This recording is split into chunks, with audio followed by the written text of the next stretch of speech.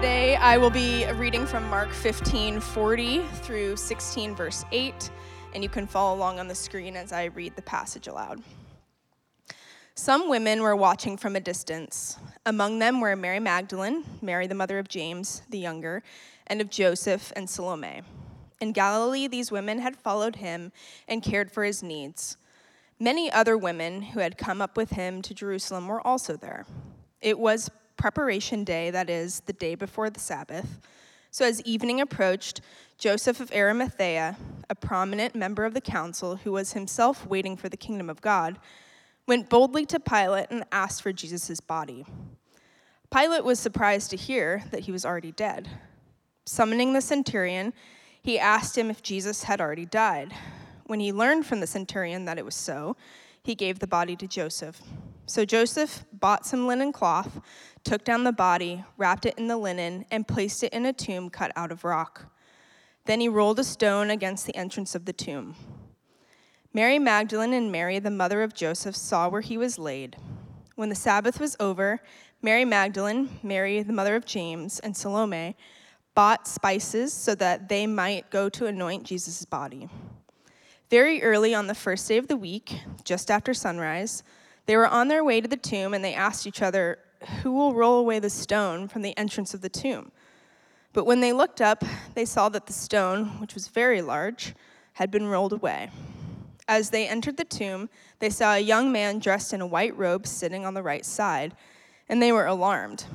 "Don't be alarmed," he said. "You are looking for Jesus the Nazarene who was crucified. He has risen, and he is not here. See the place where they laid him, but go, tell his disciples and Peter. He is going ahead of you into Galilee. There you will see him, just as he told you."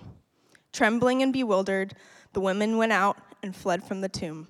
They said nothing to anyone because they were afraid. This is God's word.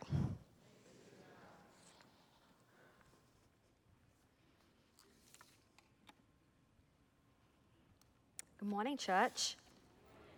Let's pray. Jesus, just so grateful for your presence here this morning. So grateful that you have gone ahead of me. You've gone ahead of this message. You've even gone ahead of this moment, and you've prepared our hearts to receive it.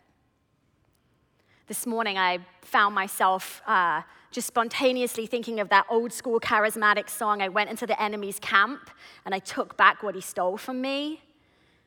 Jesus, that's where I'm planting my feet this morning. As a congregation, God, we want to take back by your authority what the devil has stolen from us. Lord, we want our hope back. We want our joy back. We want our celebration back. We want our family back. We want our breakthrough back. We want our healing back. There's a lot of stuff we want back this morning, Lord. So Holy Spirit, would you give us eyes to see, ears to hear, and a heart that is so, so hungry this morning. In Jesus' name, amen. In 2022, the Today Show wrote an article on a hospital chaplain named J.S. Park. The second-generation Korean-American chaplain works in a hospital trauma center in Florida, serving people in their most vulnerable moments. Some of you may be familiar with him. He's been sharing his experiences on grief and loss and his work on Instagram, and has grown his following to over 90,000 followers. His stories are resonating. In the article, he is quoted as saying, "A chaplain is like a mix between a priest and a therapist. When a person grieves, very often they're falling into a sudden vacuum of loss, falling into hard and overwhelming emotions, falling into a new normal, literally falling on the floor. In many ways, I'm trying to catch them, not to stop their grief, but to be with them on the way down." This striking description of grief, the overwhelming feelings, the falling, the sudden vacuum of loss, is the perfect description for where we find ourselves in the passage of Mark this morning. Jesus is dead. The one everyone had put their hope in, everyone had given up everything to follow, they'd been committed to him, they put all their trust in him, and he's gone. And not only had they lost him, but they'd left him. They lost him to death, but they carry the guilt of knowing that they, in his final moments, had fled, had abandoned and betrayed him. So this grief, this falling is tinged with the sense of guilt and responsibility. Surely there's confusion. Surely there's fear. No one is anticipating a resurrection. This week, one of my coaching clients said to me, is it really worth it, Ruthie, to keep on hoping? Is it really worth it to hold on? Am I hoping for the wrong things? Why is hope so difficult to keep alive? Got me thinking, and later that day, I went into the kitchen, was with my husband, we were preparing dinner, and I said, hey, babe, do you resonate with the feelings of hopelessness? Without any pause whatsoever, he said, yeah. I was like, why? And he said, the situation in the Ukraine, the state of the world, San Francisco news and all our problems, climate change, wildfires, the devastation of Maui. And he looked at me as if to say, do you want me to go on? It's not hard to come up with reasons to feel kind of hopeless. And we don't even need a world tragedy to make us question whether it's really worth hoping for anything anymore. Maybe you've had a really tough work week, and you're just wondering why you bother. Maybe it's a fight with a partner. Maybe you've been on that Muni train and someone's cussed you out for literally no reason. You're like, I'm done with this city. It's not that hard to feel disappointed and bleak. Maybe it's a recent history of disappointment and setbacks. What's the point? Is this really it? Is this as good as it gets? It's not hard to reach for hopelessness, to access that kind of story. We don't need any convincing that pain and suffering and disappointment are part of the human condition. But I wonder this morning, how robust is our story of God's goodness?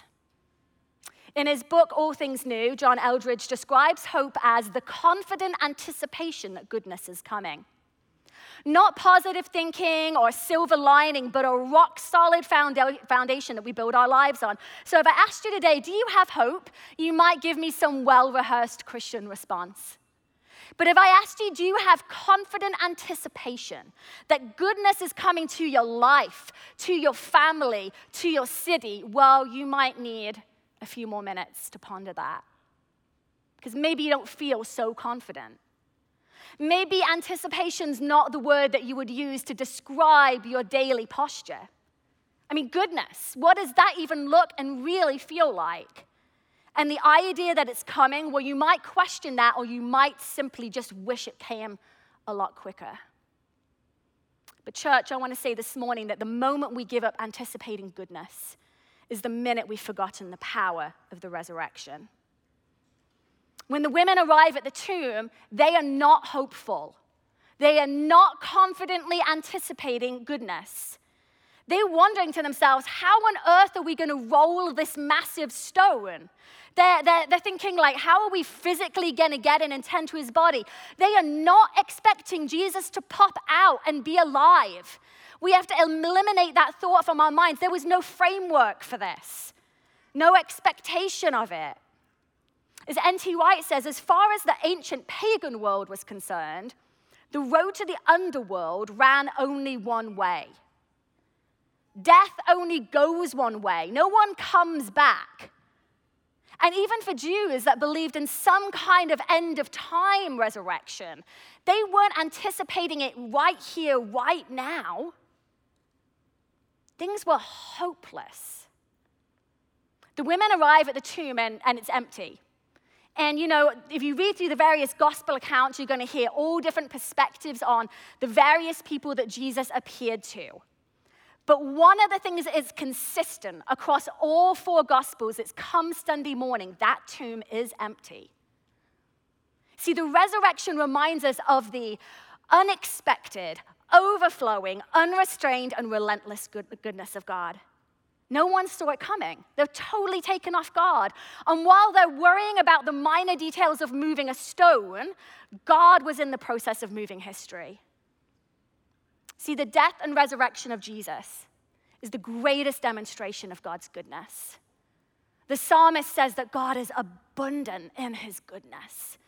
He doesn't hold back. He doesn't withhold any good thing. He's overflowing in his goodness. You see, the goodness of God breaks through in the unexpected moments. The bleeding woman who had tried everything, she touches Jesus, the hem of his cloak, and she receives healing. The dead girl whose father said to Jesus, don't come. There's no need. She's gone. Raised to life. The crowds of hungry people fed and cared for. The despairing traveling companions on the Emmaus Road without hope for the future. You see, no one saw God's goodness coming, and yet there it was. This is the kind of goodness that turns kingdoms upside down. Like Mary in her Magnificat, she sings, God brought down the powerful from their thrones and lifted up the lowly. And while we're on the subject of the lowly, let's talk about the women. No one would have put the women at the center of this story unless it was true. The truth is, in that day, in that time, women's testimony was worthless. No one would have just made up a story and put women at the center of it. This is a true story. The women are the witnesses. God placed them right at the center of this story. Caitlin Cannell Kim, in her article, Resurrection Women, she says this: in almost every corner of this world, in almost every epoch of recorded history, women have been entrusted with the care of bodies. We birth them, we feed them, we wash them, we mend them, we comfort them, we fret over them. So it is nothing short of utterly unremarkable that it's the women who arrive at the tomb of Jesus to anoint him for burial. It's obvious, it's commonplace. The women who fed him and washed him and looked after him in life come to care for his body one last time. This is where the story is transformed. This is where it ceases to be ordinary. Women, we expect them to show up. They'd been with Jesus along the way. They'd been with him in Galilee, in Jerusalem. They traveled with him. You know, in the book of Mark, the only people listed as actually caring and ministering to Jesus was angels and women. This is what we anticipate. Women show up at these moments. But what we don't anticipate is that they would be the witnesses, the first ones. She goes on to say that women coming to tend to the body of their Lord and teacher and friend came to mark his end with one last act of kindness. What they find instead is a new beginning. They are witnesses to his triumph, his ultimate and paradigm annihilating triumph over death and brokenness, and everything that could ever claim to come between us and God. He stands before them, his body transformed and brilliant, and commissions them to start telling the world about what they have seen. You see, this is the goodness of God. The most unexpected and lowly people of the time, women, have been entrusted with God's great message of resurrection, commissioned to go out to preach the good news. And if you are a woman here today, or even a young woman here today, a teenage woman, I want to say to you that we are still entrusted with this message, and we are still commissioned to go out. You see, God saw fit to hinge the entire resurrection announcement on the voices of women. We know from the other gospel writers that despite their fear, they did tell the news boldly. And this message needs to be told again and again and again. And I think we're better than in the church that women are heralds of God's goodness in the world, forerunners and messengers of the heavenly kingdom. Ladies, we're not overlooked. We're not second best, spoken over, unrecognized, or silenced. We are the storytellers, and we are the witnesses. And I want to remind the ladies in the room today that we are central to this story, and alongside our brothers, we are commissioned to tell the story of Jesus, to tell the story of God's greatest demonstration of his goodness. Church, let me ask you, in what areas of your life have you stopped anticipating the goodness of God? Like, in what areas of your life have you stopped praying? Have you stopped believing, stopped hoping? It's just like, I don't know. I've moved on from that. I've evolved. I no longer trust God for that. I no longer pray for that or believe for that. Or that feels too painful. That feels too uncomfortable. Where have we stopped anticipating the goodness of God? Anticipating implies a readying, a preparing. How have we stopped anticipating? When the women arrive at the tomb and they find it empty, they encounter an angel, and he says, he's going ahead of you to Galilee. There you'll see him just as he told you. In Mark 14, he'd said to them, after my death and resurrection, I'll meet you in Galilee. Why Galilee? Why is this place so important that it's mentioned before his death and the angel repeats it in the empty tomb? No doubt this was a special place for the disciples. I'm sure they had memories there. Maybe you know what that's like too, special places you have memories. I've lived in San Francisco for 24 years. I have a lot of memories in this city. My husband and I lived the first years of our marriage right at the corner of Castro and 18th, and it was crazy times and the best of times. And every time we drive past there with our kids, we point up to the third-story window, and we tell them the stories of, like, you know, living up there and all the fun dinner parties we had. Remember those memories, and we retell the stories. I also have really fond memories of Twin Peaks.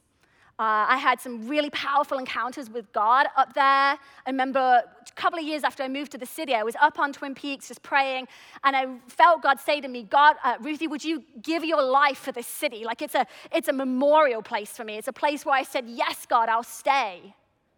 I have some really interesting memories at Grace Cathedral. When I was in my 20s and I had short pink hair and I was in an emo stage, I would walk up the hill and I would sit outside of this grandiose church overlooking the city, pontificating in my journal about these existential things of life, right? Weeping and all emotional. And, you know, and every time I drive past there, I smile at myself. And I think that was cute, Ruthie. Like, we have these places that mean things to us, right? They're kind of nostalgic. So is that why Jesus took them back to Galilee? I mean, is it so they could just go back and think of, like, the good old days and tap into that wistfulness and that nostalgia? I don't think so. I don't think so. I think Galilee was more than just a familiar place with wonderful memories. See, Galilee is where it all began. Jesus is taking them right back to the beginning. This is a place of presence and power. Here in Galilee, the disciples were called and named and sent on mission. We know from Mark 1 that this is where Jesus makes his first proclamation. The time has come, the kingdom of God has come near, repent and believe the good news. And then he's walking beside the Sea of Galilee, and he stumbles across a bunch of men, and he's like, hey, come follow me, and I'll send you out to fish for people. This place is pregnant with meaning and purpose before all the pain, before all the struggle and the persecution and the difficulty, before the cross. This is where Jesus first said, come be with me. Come follow me. And now here on the other side of the cross, I think part of why Jesus took them back, it was to rethink it all. You see, he didn't turn out to be the Messiah that they first said yes to. They said yes to the rabbi that called them, but we know, because we've studied the book of Mark, that they had a very particular idea of who they were following. And now here, on the other side of the cross, we realize, here's the suffering servant. Here's the crucified Christ. Would they still in? Would they still follow him? I want us to consider our good friend Peter for a while here. I'm going to pull from the book of John, because John writes a little more extensively about what happened when they meet Jesus in Galilee. It says, afterwards, Jesus appeared again to his disciples by the Sea of Galilee. It happened this way. Simon Peter, Thomas, also known as Didymus, Nathanael from Cana in Galilee, the sons of Zebedee, and 2 other disciples were together. I'm going out to fish, Simon Peter told them, and they said, we'll go with you. So they went out and got into the boat, but that night they caught nothing. Early in the morning, Jesus stood on the shore, but the disciples did not realize that it was Jesus. He called out to them, friends, haven't you any fish? No, they answered. He said, throw your net on the right side of the boat and you'll find some. And when they did, they were unable to haul the net in because of the large number of fish. When the disciple whom Jesus loved, which is John, writing in the book of John about himself, said to Peter, I just love his confidence, said to Peter, is it the Lord? And as soon as Simon Peter heard him say, it is the Lord, he wrapped his outer garment around him before he'd taken it off, and he jumped into the water. And he jumps in and he runs to Jesus. And this is when you have that restoration moment where Jesus says, "Do you love me?" 3 times. But here they are, they've made it to Galilee, and then Peter's like, "I'm gonna go fishing." We're not told exactly why he goes fishing, but I imagine there was some sense of nostalgia. Like, hey guys, we're back here. This is what we always have done. We have some great memories out here. I imagine to some degree too, it may have felt like, gosh, I could use a win right now. Like I could just use going back to something that I love and that I enjoy and that makes me feel good. So he goes back to fishing, but then he totally fails at it. And he catches nothing. I mean, Peter's life sucks right now. He has totally given his life to this person that's dead. He has walked away from him, denied him, cursed him. Like, he's hopeless. He's like, what's going on? Okay, I'll go fish. Can't even do this right. So he's in the middle of this moment, and Jesus appears. And of course, performs this amazing miracle, and Peter runs to him. Church, I want to suggest this morning that for many of us, when we are feeling hopeless and we are feeling disappointed, we go back to the safe, familiar place. We go back to that place of guarding ourselves from hope. We go back to, well, I won't hope for much, so I'm not disappointed. I won't anticipate goodness because that's never been a part of my story. I'm not a dreamer. I don't pray big prayers. I've given up on that. I won't try. God would have to grab me and shake me to make me have hope in that area again. We go back to that place, hedging our bets, being cautious, remaining skeptical, taking no chances. We think, I'll just be safe here. I'll be happy here. I'll be fine. Or maybe we climb into the boat of nostalgia. We revisit those old memories, we reread the journals, we tell the stories, we're wistful about the way things used to be, the way the city used to be, the way our marriage used to be, maybe back before kids when we weren't so exhausted, when our career felt life-giving and actually meaningful, maybe back before COVID. Church, I want to suggest that this is all misdirected hope. All misdirected hope, that we will not find life in our past and we will not find it in the illusion of our safety. Church, your future, your family, your community does not need your nostalgia, it needs your faith. We are not going to find life in the guarding of our heart from hope. See, there's nothing wrong with a bit of storytelling and revisiting. I'm still going to laugh every time I walk past Grace Cathedral and think of my emo self. But you know what? I don't live there.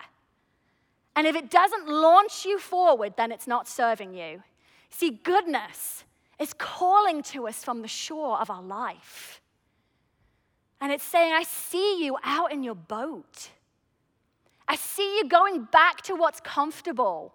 I see you just kind of hedging your bets and being guarded and being careful. And goodness is calling us forward to say there is more. We can trust Jesus. The goodness of God is right here, right now. The goodness of God is in your future. See, Jesus didn't take them back to Galilee to take them backwards, but rather to invite them forwards. Church, can we let go of our expectation long enough to step into anticipation? Can we let go of the expectation of how it should be and what it should look like in our timeline? Can we let that go and can we step into anticipation that the goodness of God is coming to our life?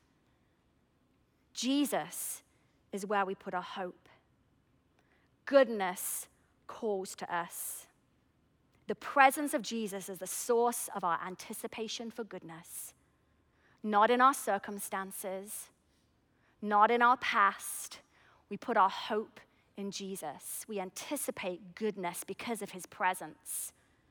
Matthew 28, Jesus says, surely I'm with you always to the very end of the age. Not just with the perfect ones, not with the special ones, not with the ones that, have never done anything wrong, but Jesus says, I'm with you. And this promise of his presence is what brings hope.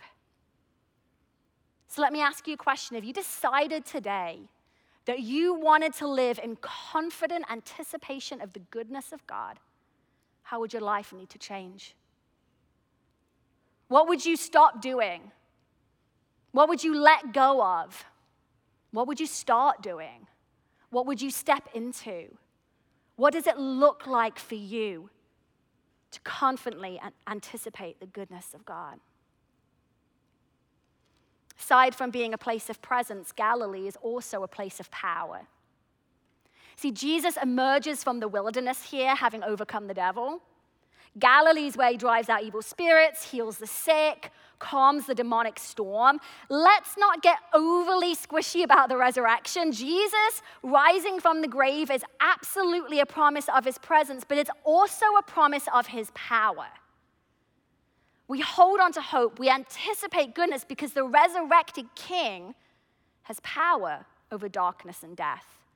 In Ephesians 1, Paul is writing to the church in Ephesus, and it's that famous prayer where he says, I pray that the eyes of your heart would be enlightened, would be opened. And this is one of the things he says, having the eyes of your heart enlightened, that you may know the immeasurable greatness of his power toward us who believe, according to the working of his great might that he worked in Christ when he raised him from the dead and seated him at the right hand in the heavenly places, far above all rule and authority and power and dominion, and above every name that is named, not only in this age, but in the one to come. Listen, in this scripture, Paul uses 4 different words for power. He literally exhausts the Greek language in order to communicate to us that when the resurrection took place, there was a power, a supernatural, mighty power that raised Jesus from the dead. But it didn't just raise him from the dead, it elevated him above all principalities and powers and rulers and names and this age and in the one to come. Church, the resurrection is not this squishy little story where Jesus says, oh, I love you. It's so cute. I've got so much love for you, but I've got nothing else for you. Just deal with life. No, he's like, I love you. You've got my presence. And guess what? You've got my power too. You see, we have a resurrected King that is all powerful. He is over kingdoms and dominions and authorities. And this resurrected King does whatever the heck he wants to do. So I don't know what you're facing in your life right now, that you feel powerless. I remember when we were trying to get a home in San Francisco and everyone was like, oh, you're taking on the real estate in San Francisco. Yes, I am taking on real estate in San Francisco because you know what? My resurrected King, he's above it. You're going to raise your children in San Francisco? Yes, I'm going to raise my children in San Francisco. How are you going to pay those bills? You know what? I think that's covered in Ephesians 1. He's elevated above all of that stuff. So church, if we are a people of the resurrection, then let's get ready for the goodness that's coming. See, that dream that feels dead and buried, get ready. Resurrection power is coming. That family relationship that you feel like this will never be restored, I cannot see a way forward, ready yourself for the goodness of God. That diagnosis or that financial setback or that place in your life where hope is dwindling, anticipate the goodness of God. We have his presence. We have his power. Church, we're a resurrection people. This is where we shine. This is literally our thing.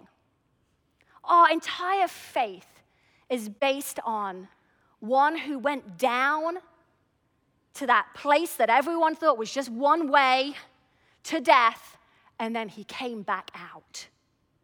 We are a resurrection people. We are a people of hope. You might be here this morning, you say, Ruthie, I don't feel like a person of hope. I feel like I'm dwindling. I feel discouraged. I get it.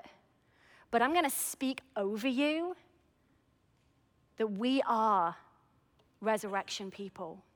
And that hope is available to us this morning because of the presence and the power of Jesus. So what now? What do? We live between this promise of Jesus is one day coming back and everything's going to be made new.